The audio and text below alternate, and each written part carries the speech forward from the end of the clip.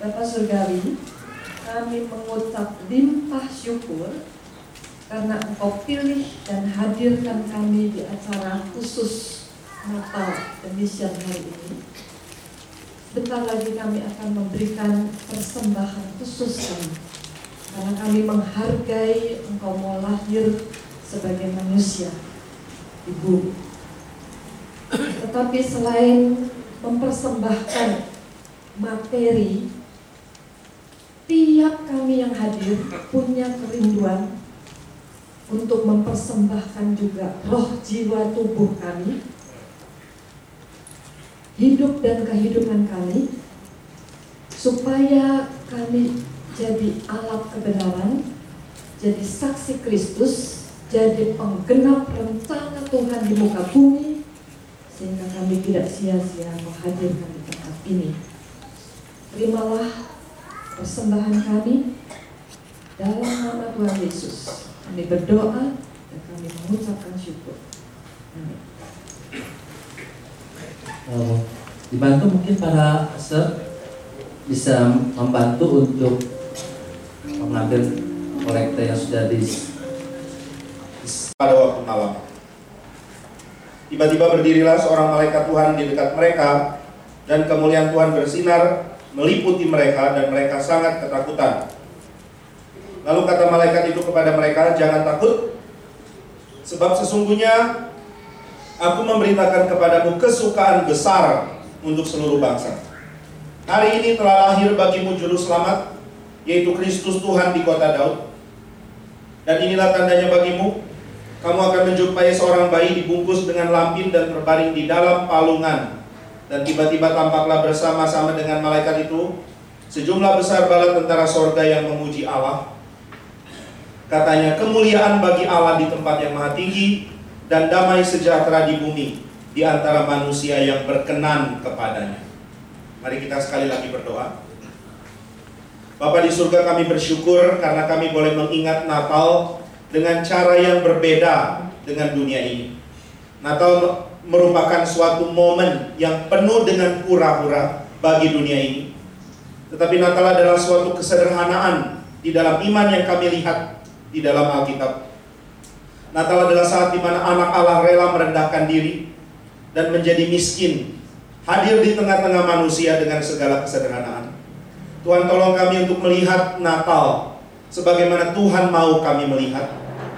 Dan biarlah ketika firman Tuhan diberitakan, kami pun boleh mengalami hati yang terus diubahkan oleh Tuhan. Sebab kami punya kecenderungan untuk jauh dari Tuhan. Kami punya kecenderungan untuk keras kepala di dalam keberdosaan kami. Kami punya kecenderungan untuk enggan diubah oleh firman dan kebenaran. Kami lebih suka mengikuti kata hati, lebih suka mengikuti gairah badan kami, lebih suka mengikuti apa yang populer bagi dunia ini, lebih suka mengikuti apa yang iblis senang. Tolong kami supaya firman Tuhan menguatkan kami untuk meninggalkan dosa dan mengikuti Tuhan dengan setia. Biarlah setiap Natal kami mengingat Injil Tuhan. Ada anak Allah yang rela datang ke dalam dunia, diutus oleh Bapa di sorga untuk menjadi juru selamat bagi kami. Terima kasih ya Tuhan, bimbinglah hamba-Mu yang hina ini, dan bimbing setiap kami, supaya kami terus disegarkan oleh kebenaran firman Tuhan. Di dalam nama Tuhan Yesus, kami sudah berdoa dan bersyukur. Amin. Saudara sekalian, ketika kita melihat bagian ini, maka ada beberapa bagian penting tentang Natal yang perlu kita ingat setiap saat. Yaitu bahwa Natal adalah momen ketika anak Allah lahir di dalam palungan. Dia lahir di tempat yang sangat hina. Di dalam kebiasaan orang-orang pada zaman Yesus lahir, mereka biasanya mempunyai rumah yang ada di bagian atas. Lalu bagian bawah mereka akan gali satu ruangan besar. Ruangan ini adalah tempat untuk simpan barang-barang. Dan kadang-kadang mereka simpan beberapa ekor ternak bersama dengan tempat makannya untuk ditaruh di bawah. Nah, kita sering lihat gambaran Natal ada kandang. Lalu kandangnya dibikin seperti kandang zaman sekarang. Tetapi pada zaman dulu kandangnya tidak seperti itu. Kandangnya adalah gudang di bawah rumah. Maka Yesus Kristus ada di palungan, juga ada di dalam rumah. Maka kalau Injil Lukas mengatakan dia dibalikkan di palungan, Lalu Injil Matius mengatakan ketika orang Majus datang, mereka bertemu dengan Yesus di dalam rumah. Kenapa Matius bilang di dalam rumah? Lukas bilang di palungan. Palungan ada di mana? Palungan ada di dalam satu ruangan storage, satu ruangan penyimpanan di bawah rumah. Nah, inilah yang kita bisa ketahui dari arkeologi. Karena rumah zaman dulu beda dengan rumah zaman sekarang. Saudara sekarang punya rumah, taruh rumah di sini, lalu berapa meter bikin kandang, begitu kan? Tapi orang dulu tidak. Mereka umumnya hanya punya beberapa ekor ternak saja, karena mereka tinggal di dalam kota. Dan berapa ekor ternak ini dimasukkan di bawah rumah. Lalu di situ mereka taruh palungan. Dan ketika Maria akan melahirkan anak, semua tempat penuh. Kenapa penuh? Karena Injil Lukas mengatakan ini adalah sensus yang mendadak. Sensus yang tidak terjadwal. Sehingga tidak ada persiapan untuk bikin rumah ataupun tempat penginapan yang lebih banyak. Itu sebabnya ketika Maria datang, dia mengalami kesulitan mau melahirkan anak di mana. Lalu satu orang berbelas kasihan mengatakan, gudangku lumayan kosong, tapi itu bukan kamar. Di gudangku itu ada beberapa ternak dan ada palungan. Mungkin itu tempat yang jelek, tetapi hangat.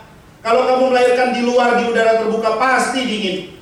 Lebih baik kalau kamu melahirkan anakmu di situ. Maka Yesus harus lahir di tempat penyimpanan barang, di tempat di mana ternak pun ditaruh di situ, di tempat di mana palungan ditaruh dan dia baringkan di situ.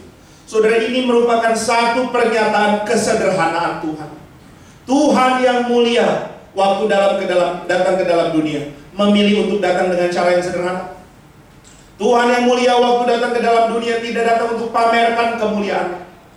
Sebab Allah yang mulia tidak perlu merasa besar, merasa agung hanya kalau manusia memuji dia. Allah mempunyai keagungan di dalam diri sendiri, entah manusia mau puji atau tidak. Manusia menolak puji silakan, tetapi Allah tetap mulia. Manusia mau hina silakan, tetapi Allah tetap mulia dan akan menghakimi. Manusia mau mengabaikan kemuliaan Tuhan silakan, tetapi Tuhan tetap dipuji dan tetap ditinggikan. Ini namanya kemuliaan yang ada di dalam. Saudara, manusia pun dicipta berdasarkan gambar dan rupa Allah. Maka sebenarnya Allah mengizinkan ada bagian yang kecil, yang sedikit, tetapi tetap besar dan mulia ada di dalam diri manusia. Di dalam kitab Kejadian dikatakan manusia diciptakan berdasarkan gambar dan rupa Allah. Ini berarti Allah menyatakan percikan kemuliaannya boleh ada pada manusia. Berarti sama seperti Allah mempunyai kemuliaan dari dalam dirinya, lalu menjadi nyata keluar. Demikian juga manusia mempunyai kemuliaan di dalam dirinya dan menjadi nyata keluar. Apakah kemuliaan Allah? Kemuliaan Allah, dia adalah Allah yang suci. Demikian juga manusia diciptakan oleh Allah sebagai makhluk yang harus hidup suci. Kemuliaan Allah adalah dia mempunyai keindahan yang tidak bisa diukur oleh ciptaan. Kemuliaan manusia adalah manusia bisa mengerti kemuliaan itu, lalu memahaminya dengan cara yang mendalam. Saudara, kemuliaan Tuhan seperti apa? Beda dengan kemuliaan matahari, beda dengan kemuliaan alam yang indah, beda dengan kemuliaan duniawi yang kita bisa saksikan. Itu sebabnya jangan mengurung Allah di dalam kemuliaan yang terbatas, yang hanya kita ketahui dengan pikiran yang sempit, tetapi kita mesti mengetahuinya dengan cara yang mendalam. Nah, maka Allah yang mulia mengizinkan manusia memahami kemuliaan ini. Lalu Allah juga mulia karena dia adalah Allah yang benar. Maka manusia pun memiliki standar moral di dalam hati yang harus dia taati.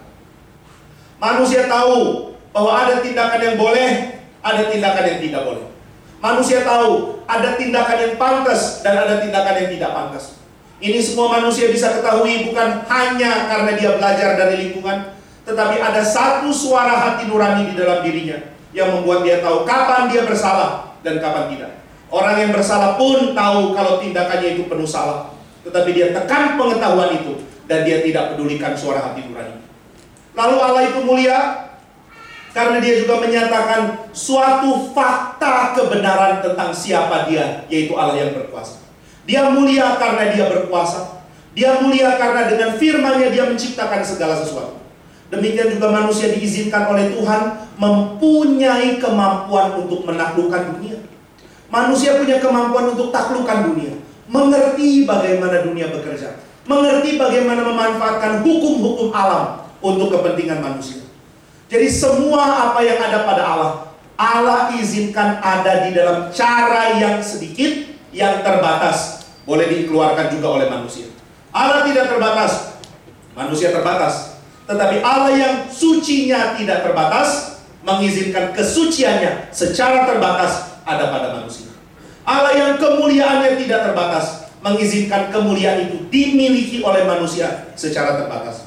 Allah yang maha tahu, mengizinkan manusia mencari tahu dengan sangat-sangat dalam, meskipun tetap terbatas. Allah yang begitu penuh dengan keindahan, mengizinkan manusia mendalami keindahan, meskipun dengan cara yang terbatas. Nah, karena Allah mempunyai kemuliaan dalam dirinya sendiri, maka Allah tidak perlu tambahan kemuliaan dari luar. Demikian juga manusia, di dalam diri punya kemuliaan, tidak perlu ditambah dari luar. Tetapi sejak manusia jatuh dalam dosa, kemuliaan di dalam itu menjadi tercoreng dan rusak. Itu sebabnya kemuliaan yang sudah tercoreng dan rusak ini tidak lagi mampu membuat manusia menjadi makhluk yang mulia. Maka manusia makin tersesat ketika yang di dalam tidak mampu menunjukkan kemuliaan manusia. Manusia mulai cari dari luar.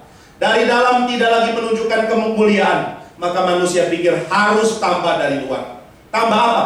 Mungkin tambah dengan baju mahal, mungkin tambah dengan mobil mahal, mungkin tambah dengan rumah bagus, sehingga manusia melihat dan merasa kagum terhadap manusia lain yang punya hal-hal itu. Tapi Alkitab menyatakan Allah tidak perlu dikagumi, disembah, dan dimuliakan oleh hal-hal di luar Allah sendiri. Allah punya kemuliaan yang sempurna, sehingga kemuliaan inilah yang membuat orang akhirnya datang dan menyembah Tuhan. Maka siapa mengenal Tuhan akan menyembah Allah dengan cara seperti ini.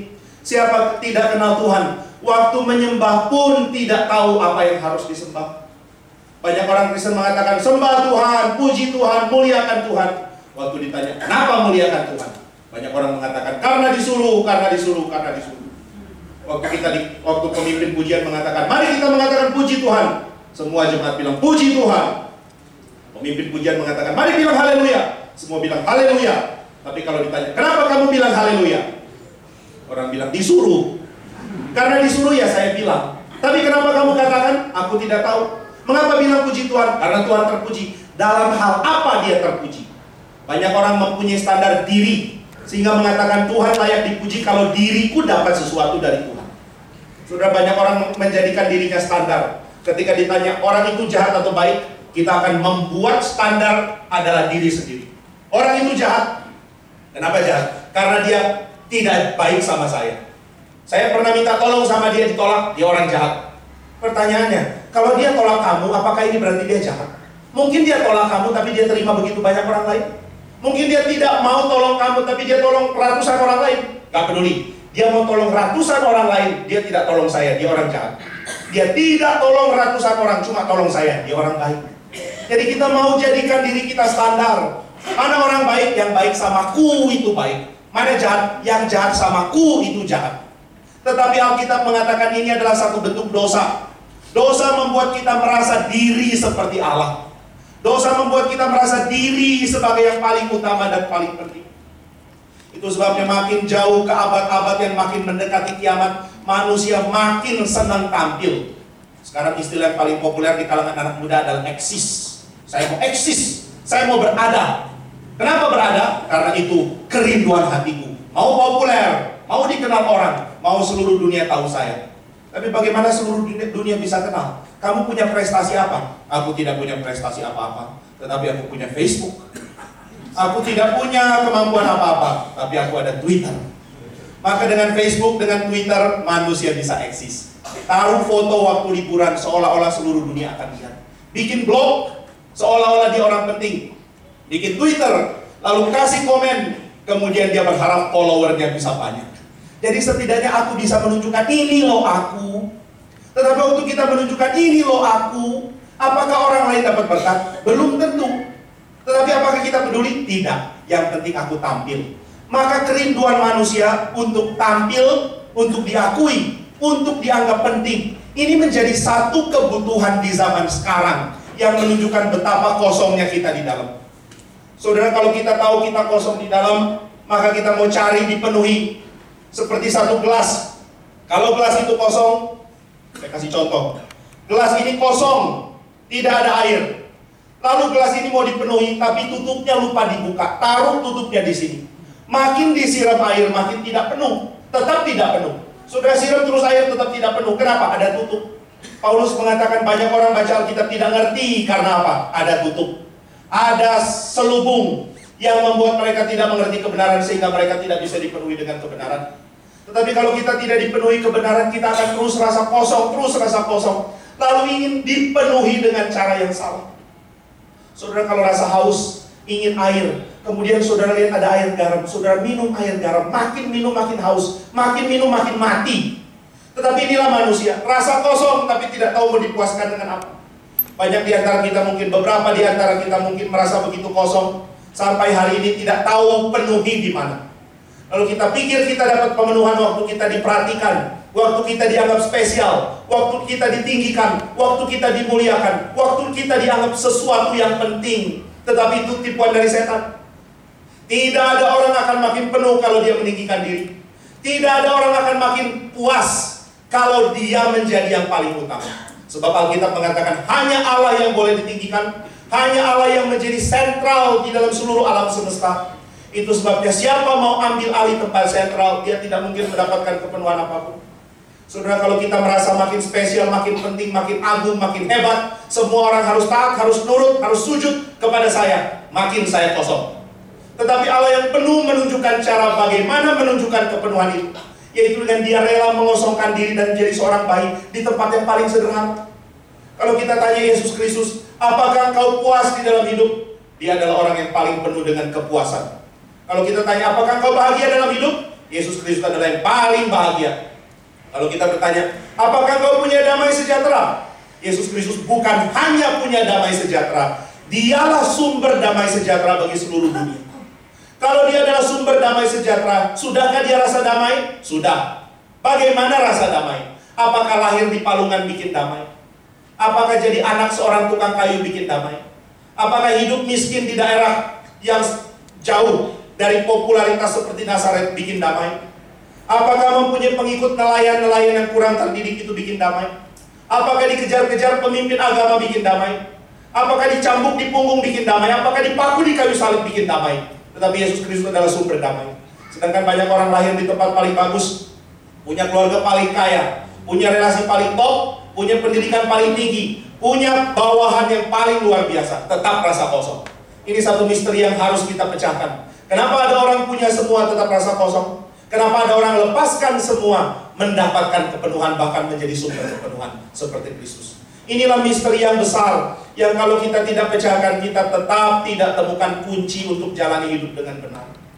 Begitu banyak orang puluhan tahun hidup tetap misteri, tetap tidak tahu mau bikin apa, tetap tidak tahu kunci memahami hidup ada di mana. Maka sebab itu banyak orang menjadi tersesat. Sekarang ajaran apapun masuk kita terima dengan senang, yang penting bikin lega. Kenapa bikin lega? Karena ajaran baru. Setiap baru itu pasti bagus. Pokoknya ajaran baru aku pasti senang. Maka ajaran baru muncul, saya merasa senang ambil, lalu merasa populer di dalamnya. Kemarin saya berbicara dengan orang-orang yang kuliah di ITB. Dia mengatakan sekarang wajib orang masuk, kemudian studi. Waktu studi wajib untuk pelajari bagaimana memecahkan semua kemampuan berpikir, melampaui apa yang kita mengerti dengan cara-cara yang sebenarnya di luar sains. Saudara, waktu saya selidiki cara-cara seperti ini, orang-orang yang menyelidiki mengatakan kita tidak menemukan basic scientific basic untuk membenarkan teori ini. Tapi kenapa dipakai? Karena baru. Kenapa yang baru itu selalu mengagumkan kita? Karena kita sudah putus asa dengan apa yang ada. Yang ada tidak bisa membuat saya bahagia. Yang ada tidak bisa membuat saya penuh. Yang ada tidak bisa membuat saya merasakan sukacita yang besar. Maka saya perlu yang baru. Saudara, orang yang cari yang baru, tandanya dia tidak punya kepuasan. Tandanya dia tidak menemukan kebahagiaan. Tandanya dia tidak menemukan kepenuhan. Kenapa orang cari pacar baru? Bosan sama yang lama. Kenapa cari istri baru? Bosan sama yang lama. Kenapa Kristen cuma izinkan nikah 1 kali? Padahal saya gampang bosan. Kenapa Kristen bilang nggak boleh cerai? Padahal cerai itu menyenangkan. Maka ada orang mengatakan lebih baik ikut ajaran yang boleh menikah 4. Karena setidaknya kalau salah 1 masih ada alternatif 3. Kalau aku nikah dengan 4 gak puas yang 1 tuh ada 3. Kalau nggak puas dengan 2 masih ada 2. Kalau tidak puas dengan 3 masih ada 1. Kalau tidak puas dengan 4 mungkin harus ceraikan beberapa, nikah lagi beberapa. Asal punya tanah, jual, dapat uang, nikah lagi. Asal punya harta, jual, nikah lagi sama anak perempuan muda dari desa mana. Ini baru agama. Agama Kristen nikah berapa? 1. Salah pilih, menderita seumur hidup. Wah, sengsara. Lebih baik saya cari yang lain. Cari yang baru karena yang lama tidak memuaskan. Rumahku tidak memuaskan lagi, cari rumah baru. Mobilku tidak memuaskan, cari yang baru. HP-ku sudah tidak memuaskan, cari yang baru. Jadi saudara tidak cari yang baru kalau saudara sudah dipuaskan dengan apa yang ada. Cuma orang bodoh yang sudah punya mobil bagus, yang dari kecepatan 0 sampai 100 cuma 4 detik, lalu mengatakan saya tidak puas. Saya tidak puas dengan mobil ini. Lalu lihat angkot lewat, dia tertarik. Indah sekali mobil hijau itu, yang bunyi brr brr brr brr brr brr. Sedangkan mobilku bunyi vroom. Ini terlalu mulus. Aku bosan sama yang mulus. Aku mau yang jelek itu. Aku bosan sama yang tidak ada masalah. Aku mau yang ada masalah itu. Menyenangkan sekali kalau aku bisa punya mobil yang mogok di tengah-tengah, lalu aku dorong, itu akan menguatkan otot tanganku. Sedangkan mobilku yang lama terlalu nyaman sehingga aku tidak pernah olahraga, nggak pernah mogok, nggak pernah bikin susah. Aku tidak terlatih menempa diri di dalam kesulitan. Maka saya jual mobilku yang bagus ini, beli sebuah angkot. Lalu ketika jalan brr brr macet. Nah, puji Tuhan bisa dorong, akhirnya olahraga. Nggak ada orang kayak begitu. Kalau dia sudah merasa puas, tidak cari yang lain. Nah, itu sebabnya orang terus mencari, tidak dapat. Terus cari, tidak dapat. Kenapa tidak dapat? Karena problemnya adalah bukan kemana dia cari, tetapi problemnya adalah apa yang dia butuhkan, dia belum tahu. Banyak orang cari, waktu ditanya cari apa? Nggak tahu. Loh, kenapa cari? Aku pun nggak tahu. Ini nggak akan ketemu apa-apa. Saudara, satu kali ada orang mabuk lagi cari-cari barang. Orang tanya, Pak, Bapak sadar? Hampir sadar. Bapak habis minum ya? Iya. Mabuk ya? Kayaknya enggak. Nggak mungkin enggak, jalannya sudah miring-miring. Kalau begitu agak mabuk sedikit. Bapak ngapain di sini? Lagi cari. Cari apa? Cari yang kubutuhkan. Dia hilang. Apa itu? Aku pun lupa. Jadi kamu cari apa? Entah. Terus kenapa mencari? Karena perlu. Apa yang diperlukan? Nggak tahu. Lalu kenapa mencari? Karena kurang. Apa yang dicari? Aku tidak tahu. Orang ini sampai mati nggak akan dapat apa-apa. Tapi kalau kita tahu apa yang kita perlu, baru kita tahu mau cari di mana. Sedangkan sampai sekarang banyak manusia tetap tidak tahu apa yang dia perlu. Apa sih yang diperlukan manusia? Saudara, Yesus Kristus menyatakan bahwa yang diperlukan manusia bukan apa yang kita pikir kita perlu. Orang kalau datang ke dokter kadang-kadang dapat nasihat yang mengejutkan. Saya kadang-kadang kalau ada penyakit atau ada gejala sakit apa, saya akan search di internet atau cari bahan untuk tahu penyakit saya penyakit apa. Lalu kalau ketika ketemu dokter mulai sok tahu. Dok, saya ada sakit di sini, gejalanya begini, kemungkinan saya sakit ini. Sudah datang pakai kemungkinan. Seolah lebih pintar dari dokter. Kadang-kadang dokter lihat saya cuma senyum-senyum, kamu nggak tahu apa-apa tapi sok tahu. Lalu saya bilang lebih baik sok tahu daripada pintar. Lalu kadang-kadang dokter kasih nasihat yang kamu baca salah, bukan itu penyakitmu. Salah ya, salah. Kamu sakit ini. Kadang-kadang saya pikir saya sudah dapat penyakit parah, waktu dokter lihat ini bukan penyakit. Ini apa? Ini cuma gangguan sedikit, tidur siang juga sembuh. Jadi kadang-kadang kita dapat penyakit yang waktu dikasih tahu oleh dokter kita baru sadar yang kita perlukan ini. Saudara, satu orang dokter teman saya, dia mengatakan banyak orang jalani profesi kedokteran dengan cara yang sangat-sangat berdosa. Kenapa berdosa? Karena dia sudah dikontrak, mesti arahkan pasien beli obat ini, ambil obat ini, dan harus pergi ke sini. Lalu nanti dia akan dicatat sebagai orang yang bikin obat itu laku. Toko obat atau pabrik obat akan berikan hadiah. Dokter seperti ini pasti bukan Kristen. Tapi dia mengatakan kadang-kadang orang sudah berobat ke tempat lain datang ke tempat saya. Ini dokter teman saya orang Kristen yang sangat taat. Dia mengatakan saya sering kali kasih tahu ini nggak perlu, itu nggak perlu. Maka banyak dokter lain kehilangan pasien pergi ke saya. Karena saya sering kasih tahu problem yang paling sederhana. Ada satu orang bilang, Pak, saya gejalanya ini, dokter itu bilang harus beli obat ini, ada 7 jenis. Lalu waktu saya lihat, enggak, Bapak cuma perlu makan wortel. Nah yang itu gimana? Buang aja. Obatnya nggak diperlukan? Nggak diperlukan. Sudah terlanjur beli? Ya mau gimana? Masa sudah beli harus diminum? Penyakitmu tambah parah nanti. Jadi banyak kali ketika dikasih tahu orang kaget. Sakitnya cuma ini ya? Pak, bagaimana obati penyakit saya? Minum air lebih banyak. Cuma itu? Cuma itu. Tapi kadang-kadang kita pikir penyakit kita ringan. Dokter cuma geleng-geleng. Bapak sakitnya begini. Iya. Oh, nasihat saya Pak, pulang dari sini makan apapun yang Bapak mau. Pergi kemanapun yang Bapak belum pernah pergi. Datangi orang-orang yang sudah lama tidak Bapak ketemu. Sudah lama nggak ketemu orang tua, cepet-cepet datang, say hi. Kenapa? Karena mungkin umur Bapak 3 hari lagi. Jadi nasihat dokter kadang-kadang mengagetkan. Nah, waktu kita datang kepada Tuhan pun kadang-kadang jawaban dari Tuhan bikin kita begitu kaget. Ada seorang Buddha datang kepada Yesus. Aku mau cari tahu cara hidup kekal. Bagaimana caranya? Yesus mengatakan, kamu pasti sudah tahu. Kamu sudah sering belajar kan? Sudah. Yaitu apa? Ya di firman dikatakan mesti kasihi orang tua, mesti kasihi Tuhan, mesti harus melakukan ini, melakukan itu. Tidak boleh berzina, tidak boleh membunuh. Semua yang diperintahkan Taurat saya sudah kerjakan. Maka Yesus mengatakan, bagus, kurangmu cuma satu. Cuma satu. Kalau cuma satu gampang. Ayo silakan, apa kurangnya? Yesus mengatakan, jual seluruh hartamu, berikan kepada orang miskin, lalu ikut aku. Dan kamu akan dapat kerajaan Allah. Ini begitu mau cari kaget. Apa? Jual separuh? Bukan separuh, semua. Semua. Lalu kalau jual semua bagaimana? Aku makan. Bagaimana aku hidup? Engkau hidup dengan mengikut aku. Tapi ikut engkau, makannya kadang ikan 1 hari cuma dapat 1 menu. Kalau aku gaji sekarang, 1 makan bisa 10 menu. Aduh ini susah, saya gak mau ikut kau. Akhirnya dia pergi dengan sedih. Kadang-kadang jawaban Tuhan mengagetkan. Nah saudara, kalau lihat Alkitab jangan langsung ambil lalu terapkan ke diri tanpa lihat konteks ya. Karena ada orang-orang yang tidak peduli uang, tapi dia peduli harga diri. Ada orang-orang yang tidak peduli harga diri tapi peduli uang. Ada orang yang senang apa, itulah yang Tuhan minta dilepas. Ada orang punya uang pun gak peduli dia punya uang. Ada seorang yang punya supermarket di Amerika besar sekali, tetapi dia tidak pernah punya mobil bagus, tidak pernah punya rumah bagus. Mobil dia adalah pick up tua. Lalu dia pakai baju yang murahan. Dia semua uang berapapun dia gak tahu. Ada orang tanya, engkau barusan jadi manusia terkaya di dunia, engkau tahu hartamu berapa? Dia bilang, 1 pick up, 1 rumah, saya baru beli 1 baseball, pemukul baseball. Itu aja harta saya. Dia nggak tahu. Waktu Tuhan Yesus mengatakan kepada orang ini, jual semuanya. Dia bilang, oke, no problem. Tetapi mungkin dia punya berhala yang lain. Dia terlalu senang nama baik. Dia terlalu senang ketika dia dipuji orang. Waktu dia dihina, waktu dia direndahkan, dia akan marah sekali. Maka Tuhan meminta kita melepas kaitan dengan apa yang kita anggap paling penting, lalu ikut Tuhan. Nah, di dalam bagian ini kita mendapatkan satu pendidikan yang luar biasa dari Tuhan Yesus. Bagaimana mendapatkan kepuasan di dalam dunia? Mendapatkan kepuasan di dalam dunia adalah dengan mencari kepuasan dari sorga, bukan dari sini. Saudara mendapatkan kepuasan dari dunia, tapi dibenci oleh sorga, saudara berada dalam bahaya. Saudara disenangi oleh sorga, dibenci oleh dunia, saudara tetap punya pengharapan yang tidak diambil oleh siapapun. Maka waktu Yesus lahir, siapa orang tuanya? Yusuf. Kerjaan, tukang kayu.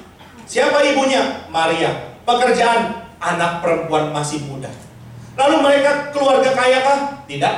Satu-satunya kebanggaan Yusuf adalah dia adalah keturunan Daud yang sudah sangat jauh dari keturunan raja-raja sebelum Israel dibuang. Tidak ada lagi yang tahu siapa lagi keturunan Daud. Maka Yusuf tidak punya kemuliaan apa-apa. Maria tidak punya kemuliaan apa-apa. Mereka tinggal di tempat sederhana. Mereka harus lahir di tempat yang begitu sedih. Di tempat di mana barang-barang rongsokan dan ternak disimpan. Lalu bayi Yesus datang. Ini menggenapi seluruh nubuat dari perjanjian lama. Dari perjanjian lama sejak Kejadian sampai Maliaki, seluruh penulis berbicara akan datang Mesias, akan datang Juru Selamat, akan datang yang dinanti-nanti. Tetapi tetap belum datang. Musa ketika hari sudah tua, ketika dia dipanggil Tuhan pergi ke gunung, sebelum dia dipanggil Tuhan untuk mati, Musa khotbah. Dan khotbah inilah yang dicatat di dalam kitab Ulangan. Lalu dia khotbah mengatakan, akan dibangkitkan seorang nabi seperti aku, yang dengarkan perkataan nabi itu akan selamat, yang tidak dia akan binasa. Berarti Musa mengatakan, aku belum lihat janji itu datang. Masih nanti nabi itu akan datang. Lalu setelah Musa mati, banyak nabi bangkit. Ada Yesaya, ada Yeremia, ada Elia, ada Elisa, ada nabi-nabi begitu banyak, sampai nabi terakhir namanya Maleaki. Maleaki, nabi yang terakhir, 400 tahun sebelum Kristus datang. Lalu dia digerakkan oleh Tuhan untuk tulis. Dia menulis, ada suara di padang gurun, persiapkanlah jalan bagi Tuhan. Berarti Maleaki mengatakan, pada saatku pun Sang Mesias itu belum datang. Dia belum datang sekarang. Sekarang saya sudah mau mati, sudah mau selesai pelayanan. Mesias belum datang. Setelah Maleaki tulis, 400 tahun tidak ada lagi nabi. Orang Israel mau dengar nabi mana? Nggak ada nabi. Orang Israel punya pemimpin, para imam, semua bobrok.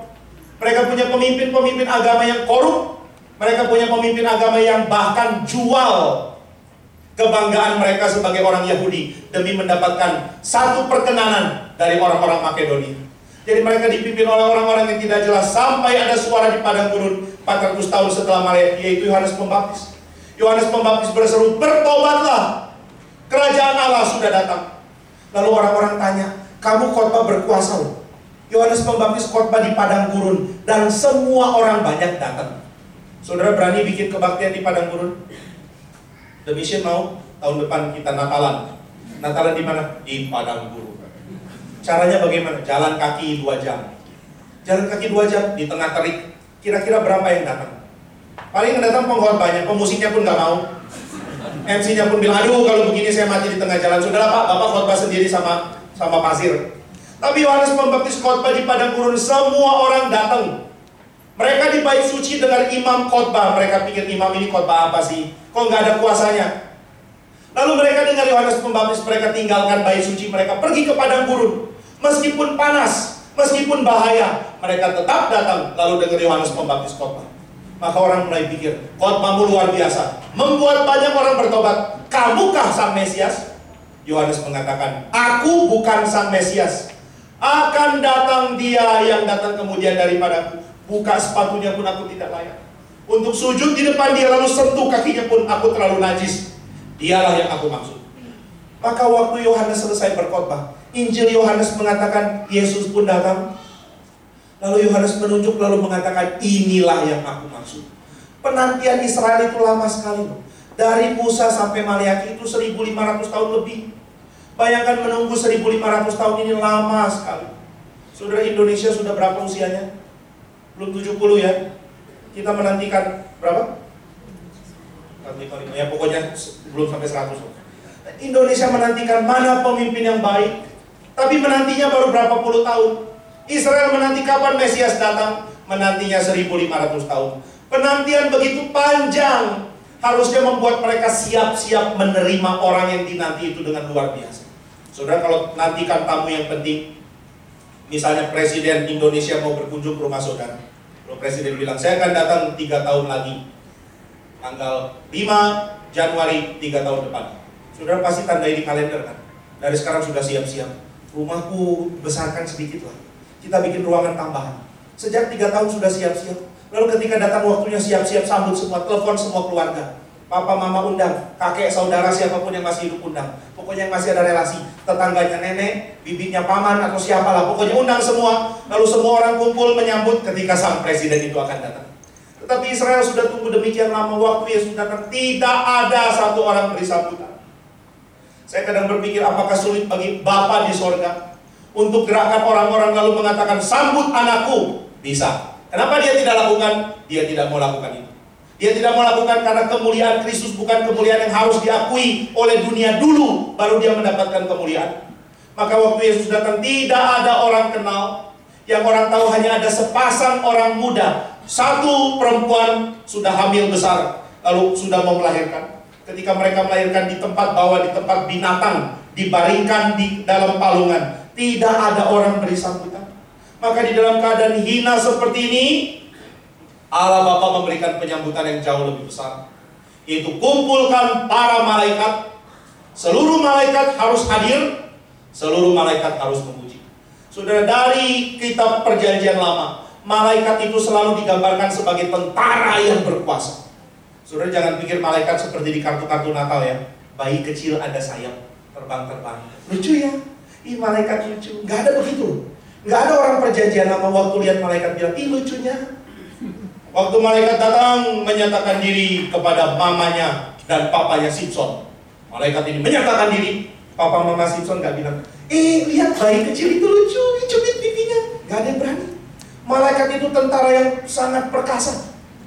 Waktu dia datang, dia menunjukkan kekuatan yang jauh lebih besar dari kekuatan apapun. Di dalam kitab Raja-Raja, dikatakan bahwa ketika tentara Asyur 85.000 mengepung Yerusalem, pada waktu itu malaikat Tuhan turun 185.000 tentara itu yang kepung Yerusalem, semua dimatikan hanya dalam satu malam. 185.000 tentara dari bangsa paling kuat dimatikan semua oleh satu orang malaikat. Berarti malaikat punya kekuatan luar biasa. Malaikat punya kemuliaan jauh lebih besar dari siapapun. Malaikat mempunyai wajah yang bisa bersinar lalu membuat orang begitu gentar. Tetapi waktu Yesus tidak ada yang sambut, seluruh malaikat menyambut. Allah Bapa mengutus seluruh malaikat, dan malaikat-malaikat ini memenuhi langit, kemudian memuji. Ini pujian paling besar, tetapi Allah izinkan hanya didengar oleh gembala. Tidak ada orang penting yang dengar. Herodes tidak dengar. Imam besar tidak boleh dengar. Semua orang-orang penting tidak boleh dengar. Saudara, ketika pujian paling agung itu dinyanyikan, hanya gembala-gembala yang sederhana. Mereka gembalakan domba di padang rumput. Dan biasanya gembala-gembala ini adalah orang-orang yang tidak tahu lagi mau kerja apa. Saudara, gembala coba cari pekerjaan gak bisa. Kadang-kadang mereka adalah ex-perampok. Pernah merampok, lalu dihukum. Setelah mau kerja lagi orang sudah tolak. Kamu dulu pernah merampok, saya tidak mau. Maka satu-satunya kemungkinan yang mereka bisa lakukan adalah gembalakan kambing domba. Lalu mereka gembalakan kambing domba, mereka orang kecil, mereka orang yang penuh dengan kerendahan. Tetapi Allah menyatakan malaikat menyanyi, lalu yang dengar adalah gembala. Mengapa gembala yang dengar? Mengapa bukan orang penting? Karena Allah mau menyatakan, aku mau menyatakan diri pada saat ini di dalam kesederhanaan. Di dalam perjanjian lama Allah menyatakan diri dengan segala kemegahan. Tetapi Allah melakukan sesuatu hal yang tidak dipahami manusia. Manusia tidak mengerti poin ini, yaitu Allah pun bisa menyatakan diri di dalam segala kesederhanaan. Tetapi kesederhanaan dari Allah bukan kesederhanaan yang boleh dihina.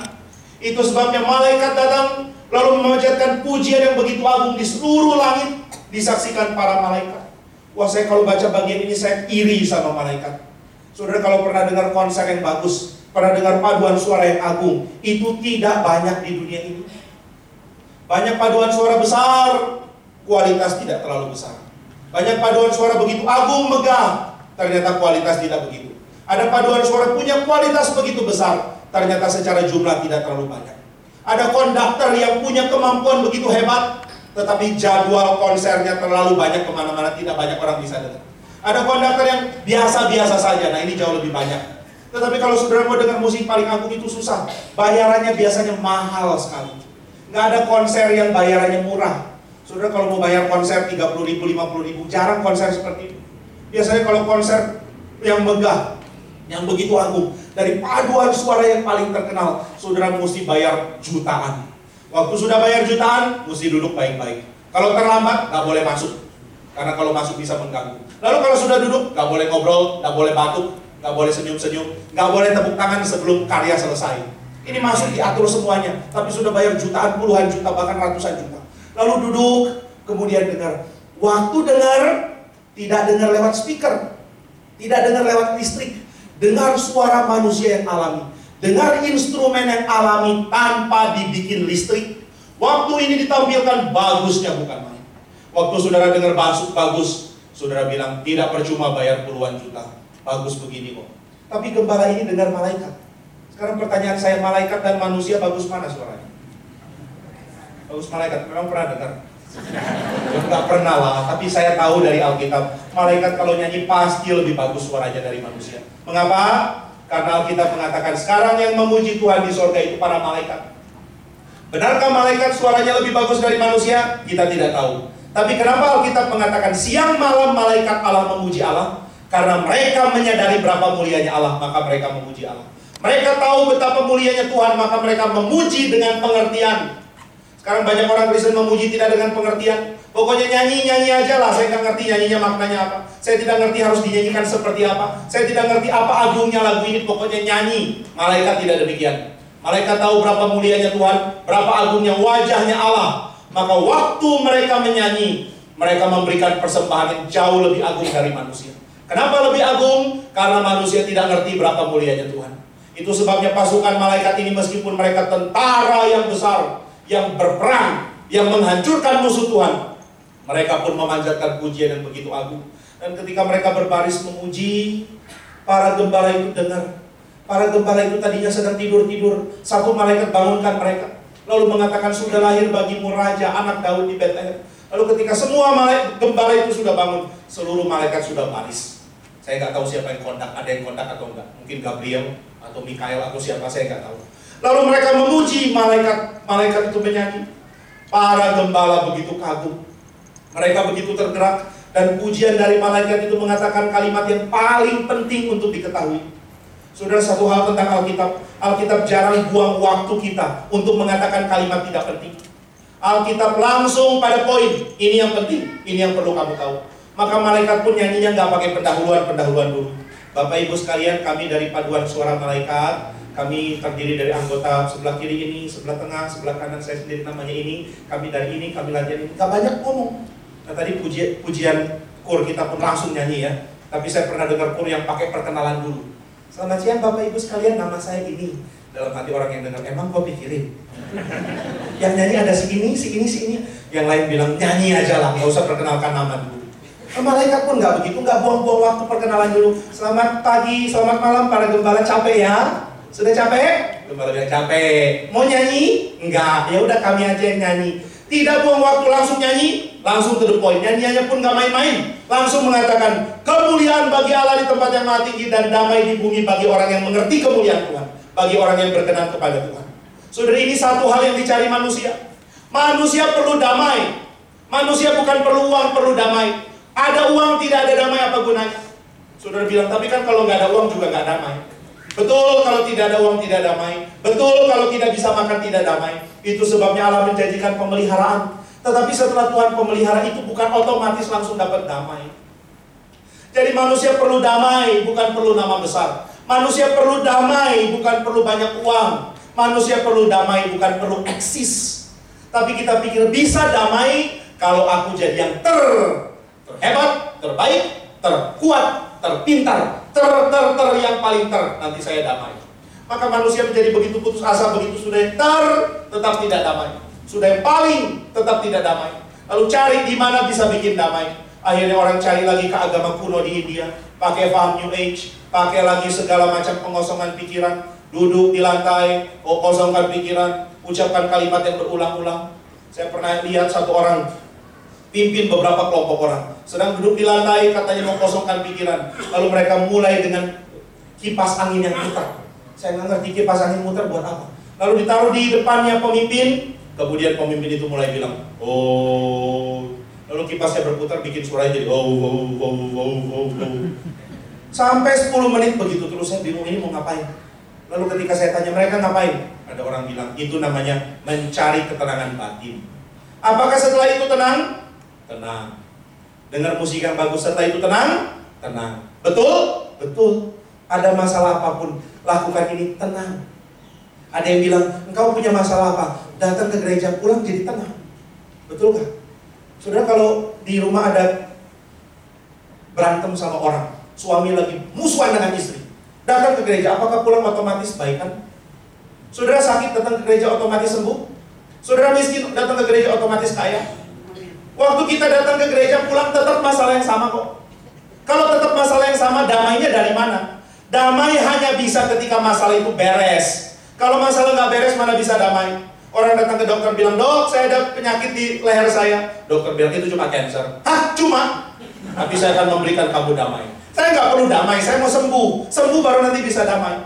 Manusia tidak akan bisa rasa damai karena apa? Karena bumi tetap belum bisa sembuh. Orang terlalu egois, kadang-kadang pikir kalau aku damai, aku sudah merasa damai. Tapi saudara tinggal di tengah-tengah dunia yang bobrok. Nggak mungkin kedamaian itu bisa dengan gampang kita miliki. Saudara, saya pernah dapat satu video yang seekor ular makan ekornya sendiri. Mungkin dia pikir ini ada sate lilit. Lalu dia makan, akhirnya dia makan sampai separuh badannya. Lalu setelah dia makan, baru dia sadar ini badanku sendiri. Mau dia muntahkan terlambat. Sudah terlalu banyak luka kena giginya. Akhirnya infeksi, mati ularnya. Waktu dikasih tahu ular ini sudah mati, kenapa? Kena infeksi. Kenapa infeksi? Badannya luka. Kenapa luka? Digigit sendiri. Nah ini dunia kita. Dunia kita sedang gigit ekor sendiri. Dunia kita sedang menuju kebobrokan karena apa? Karena semua orang mau apa yang mereka mau. Semua orang mau ambil uang demi diri sendiri, tidak peduli orang lain kena akibat apa.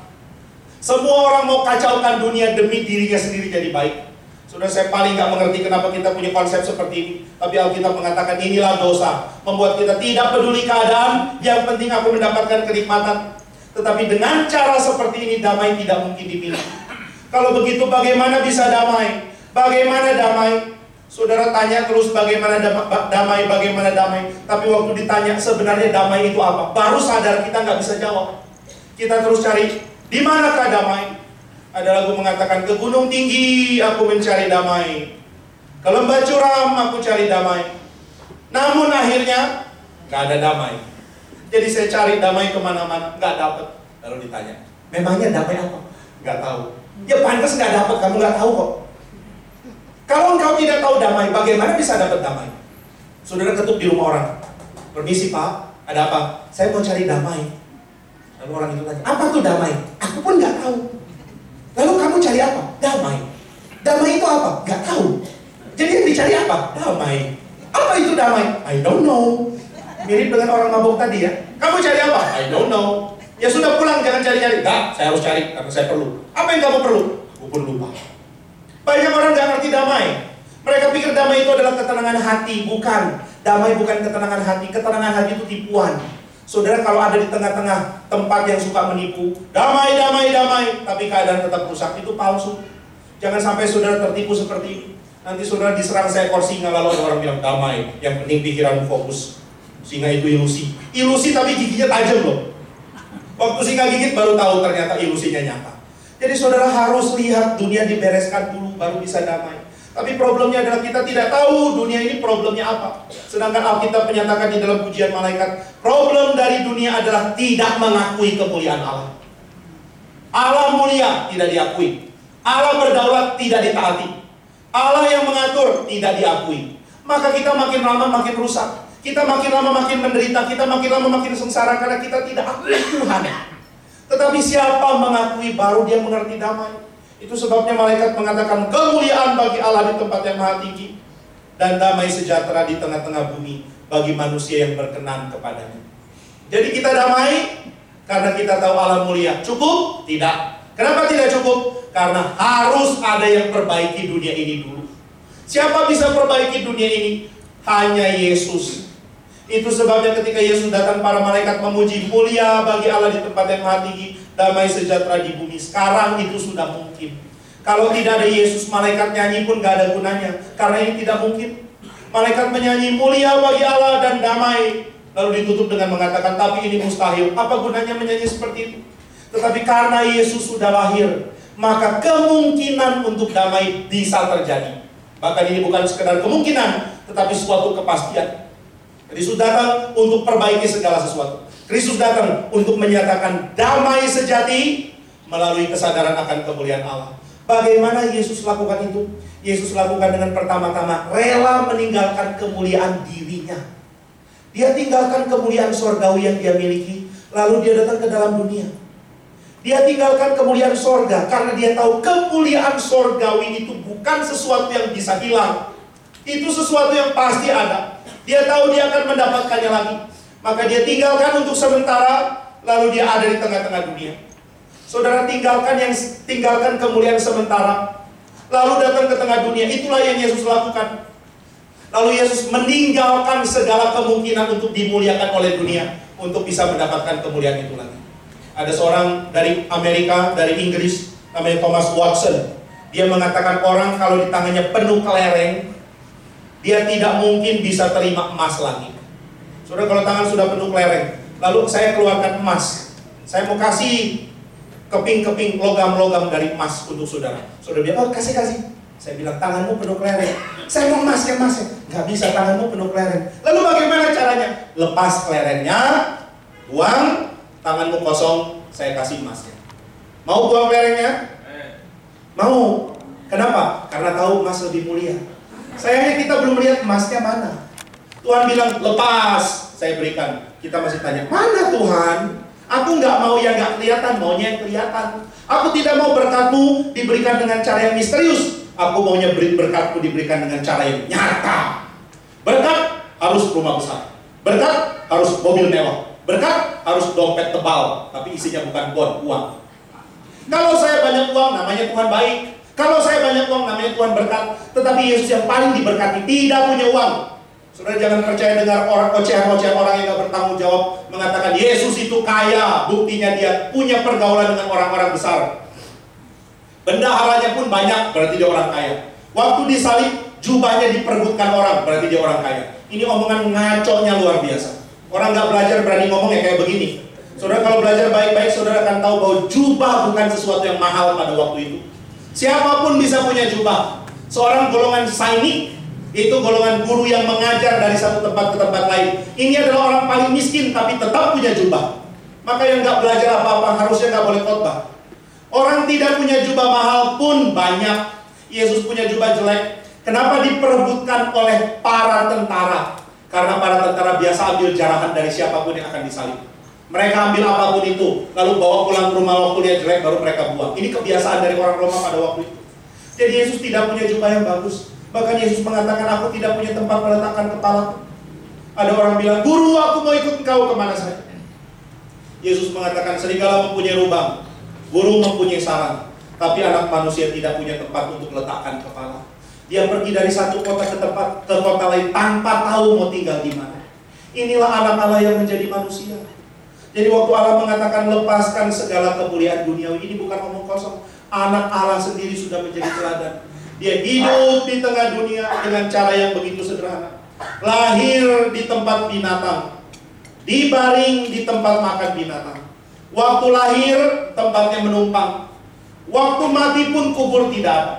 Sampai seorang bernama Yusuf dari Arimatea mengatakan, saya ada kubur satu masih kosong. Maukah dibaringkan di situ dulu? Yesus tidak punya kubur. Yesus tidak punya tempat baringkan kepala. Yesus tidak punya apa-apa di sini. Tapi pertanyaan saya, Yesus bahagia tidak? Bahagia. Yesus mempunyai damai? Punya damai. Bagaimana dia bisa punya damai? Seorang bernama Nikodemus, seorang yang sudah sangat tua, sudah belajar begitu banyak dari Taurat dan agama, datang kepada Yesus. Yesus umur 30, Nikodemus mungkin umur 70. Waktu dia datang dia tanya, guru. Dia langsung bilang, aku murid kau guru. Kenapa Yesus guru? Karena Yesus mencerminkan damai yang orang tidak tahu. Saudara mau damai, datang kepada Yesus. Jangan datang kepada pemimpin agama apapun. Tidak ada pemimpin agama punya damai dalam dirinya sendiri. Tidak ada pemimpin agama bisa tawarkan damai karena mereka pun sedang cari damai. Kalau saya mengatakan kepada saudara, aku ingin membagikan damaiku kepadamu. Saudara tanya, apakah engkau sudah damai? Saya akan jawab, saya pun belum. Saya tidak tahu damai itu apa. Saya tidak tahu bagaimana mempunyai damai yang sejati. Saya pun masih mencari. Kalau masih mencari, bagaimana bisa memberi? Saudara, banyak pemimpin agama sedang mencari, tidak tahu kesimpulannya apa. Ada orang mengatakan, saya ingin mengosongkan diri, meninggalkan semua keinginan, meninggalkan semua hawa nafsu, meninggalkan semua keinginan dunia, supaya bisa mendapatkan satu keadaan damai. Dia mau cari bagaimana jalannya untuk bisa punya kedamaian. Bagaimana caranya tidak digelisahkan oleh gangguan. Ini adalah orang yang ketika keluar dari tembok istana, dia melihat pemandangan yang menakutkan. Dia melihat orang yang sakit. Dia belum pernah lihat orang sakit sebelumnya. Dia lihat orang yang tua. Dia lihat orang yang mati. Dia belum pernah lihat ini semua. Lalu dia lihat orang yang begitu miskin mendedikasikan diri untuk ibadah. Dia bingung, kenapa orang-orang lakukan ini? Maka dia mulai menyadari fakta penderitaan. Waktu dia tahu ada penderitaan, dia bingung bagaimana tidak menderita. Lalu dia bertapa, memikirkan, mencari pencerahan. Dia mencari terang supaya bisa mengerti. Saudara, pemimpin agama cari terang supaya bisa mengerti. Ada lagi yang mengatakan kepada pengikutnya, tolong doakan supaya aku punya tempat yang pantas di sisinya Tuhan. Dia sedang cari, belum dapat. Tetapi Yesus mengatakan, aku datang dari Bapa, aku akan kembali kepada Bapa. Itu pasti. Lalu Yesus mengatakan, akulah terang, aku membagikan terang itu kepadamu. Dia tidak perlu cari karena dia adalah terang. Yesus mempunyai semua itu sebagai sumber, maka dia yang bisa bagikan. Pemimpin agama lain adalah orang pintar, orang baik, orang bijaksana yang sedang mencari. Tetapi Yesus bukan sekedar orang baik, bukan sekedar orang bijaksana, tetapi dialah anak Allah yang menjadi sumber bagi segala damai sejahtera. Mau damai, datang kepada Yesus. Mau damai, lihat kepada Yesus. Mengapa Yesus? Yang pertama, Yesus rela tinggalkan apapun yang jadi kemuliaan demi berkorban bagi orang lain. Ini poin pertama yang kita tidak bisa mengerti. Saudara, tidak ada orang bisa berkorban lebih besar dari Yesus, karena tidak ada orang yang punya kemuliaan apapun yang ada di sorga sebelumnya. Saudara, tidak ada satupun dari kita punya kemuliaan sorgawi. Adakah dari saudara berani mengatakan, sebelum aku lahir, aku duduk di sebelah kirinya Bapa? Kapan? Sebelum lahir. Di mana? Di sorga. Lalu Bapak bilang, turun, lahir. Baik Bapak. Lalu aku lahir. Gak ada manusia begitu. Kita tadinya tidak ada. Menjadi ada karena orang tua kita menikah, mama kita mengandung, lalu Tuhan menciptakan jiwa kita. Jadi kita tadinya tidak ada, lalu kita menjadi ada. Kita tidak pernah punya kemuliaan surgawi, tapi Yesus punya kemuliaan surgawi, Dia tinggalkan untuk dibagikan kepada kita semua. Maka ini jalan damai yang pertama. Jalan damai yang pertama adalah Dia rela meninggalkan kemuliaan surga demi kebaikan orang lain. Lalu jalan damai yang kedua adalah Dia rela menjadi penebus. Waktu perdamaian harus menjadi nyata, maka Dia harus menjadi penebusnya. Waktu orang berdosa mau didamaikan dengan Allah, maka harus ada yang membayar lunas semuanya. Mengapa perlu ada yang bayar lunas? Karena inilah kesucian Allah. Allah tidak membiarkan dosa seenaknya saja ditebus. Allah tidak membiarkan pengampunan diberikan begitu saja, karena kesucian Allah sudah dinodai. Itu sebabnya harus ada yang menanggung, dan Yesus Kristuslah yang menanggung itu dengan mati di kayu salib. Maka Yesus datang meninggalkan kemuliaan. Yesus datang sengaja mencari kehinaan. Orang yang terus-menerus mengabaikan diri demi menjadi berkat bagi orang lain, tidak mungkin Tuhan tidak pelihara. Orang yang terus-menerus mengorbankan diri demi kepentingan orang lain, tidak mungkin Tuhan biarkan. Saudara, zaman dulu mungkin kita tidak melihat ini, tapi sekarang kita mulai melihat pemimpin-pemimpin baru Tuhan mulai bangkitkan. Pemimpin yang tidak takut apapun, pemimpin yang tidak mau kompromi, pemimpin yang mau bela kepentingan banyak orang. Tuhan pelihara mereka. Mereka bisa punya karir yang terus mulus di dalam perlindungan Tuhan. Ini suatu janji Tuhan yang nyata. Saudara mau rela berkorban demi orang lain, Tuhan tidak mungkin tinggalkan. Saudara mau korbankan orang lain demi diri, Tuhan pasti akan hakimi. Inilah kunci damai. Itu sebabnya Yesus datang, malaikat baru berani mengumumkan, sekarang damai sejahtera akan diberikan. Kenapa diberikan? Karena ada Kristus yang sudah tinggalkan kemuliaan duniawi, kemuliaan sorgawi, demi menjadi berkat bagi banyak orang. Karena ada Kristus yang mengabaikan kemuliaan duniawi demi mendapatkan diperkenan oleh Tuhan Allah. Yesus datang dan kita mendapatkan damai. Itu sebabnya kalau sekarang kita ditanya, sudahkah kau memperoleh damai? Kita mengatakan sudah. Saudara, kalau ditanya, cari di mana damai? Saudara mengatakan, bukan aku cari damai. Damai itu yang mencari aku melalui Kristus. Kristus yang cari kok. Dia yang datang, lalu Dia yang membagikan damainya. Sudahkah kita dapat damai sejahtera? Sudah. Dari mana? Dari Kristus. Mengapa aku belum merasa? Karena engkau belum meneladani Kristus. Mari belajar teladani Kristus di hari Natal ini. Mari belajar bukan untuk hura-hura, bukan untuk senang-senang, bukan untuk pesta-pesta. Saudara, dunia ini hobinya pesta, hobinya senang-senang, hobinya hura-hura. Maka orang Kristen kadang-kadang jadi minder. Kalau aku kurang hura-hura, aku kurang menikmati kebahagiaan. Tapi Alkitab mengatakan tidak.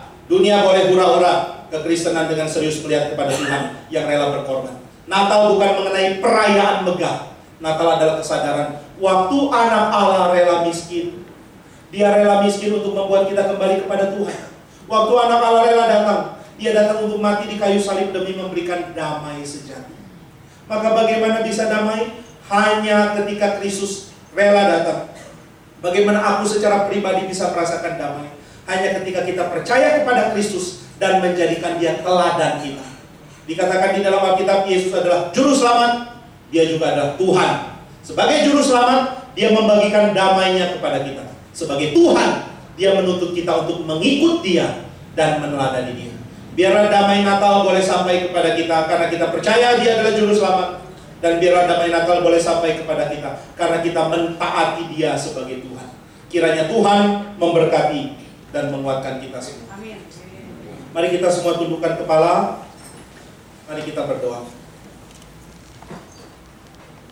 Sebelum kita masuk dalam doa, saya ingin bertanya, adakah di antara kita yang mau berkomitmen mengatakan, Tuhan, hari ini saya mau tinggalkan cara hidup yang lama, cara hidup yang egois, cara hidup yang mementingkan diri, dan saya mau meneladani Tuhan. Mau ikut Tuhan, supaya damai itu menjadi nyata. Siapa yang berjanji sedemikian, saya minta dengan hormat untuk mengangkat tangan. Apakah ada? Puji Tuhan. Puji Tuhan. Mari kita berdoa bersama-sama. Mari kita bangkit berdiri dan kita berdoa. Bapa di surga, kami bersyukur karena kami boleh menikmati anugerah demi anugerah. Kami boleh menikmati ketenangan di dalam Kristus yang rela datang ke dalam dunia. Terima kasih ya Tuhan. Tuhan tuntun kami supaya kami tidak menjadi orang-orang yang sembarangan di dalam hidup. Kami tidak menjadi orang-orang yang mengikut Tuhan dengan sia-sia. Tapi biarlah kami boleh menjadi orang yang terus tunduk kepada Tuhan, melihat bahwa kemuliaan Allah dan damai sejahtera hanya boleh diperoleh di dalam Kristus. Berikanlah kami damai itu senantiasa ya Tuhan, supaya kami mengerti bahwa ketika Kristus rela datang dan rela mati di kayu salib, inilah satu-satunya kemungkinan kami mendapatkan damai. Kami tidak mendapat damai karena pengajaran, kami tidak mendapat damai karena aliran agama apapun. Kami mendapatkan damai karena Kristus yang rela datang dan rela mati. Dan setelah Kristus memberikannya bagi kami, biarlah kami boleh belajar mentaati Tuhan, mengikuti langkah Tuhan, hidup bagi Tuhan, dan hidup menjadi berkat bagi sesama. Dengarkanlah doa kami ya Tuhan. Hanya di dalam nama Tuhan Yesus kami sudah berdoa dan bersyukur. Amin. Saudara sekalian, silakan duduk. Sekarang kita akan sama-sama merayakan, menyalakan lilin. Kita akan memberikan komitmen kita untuk Tuhan. Maka mari kita menyanyikan bersama-sama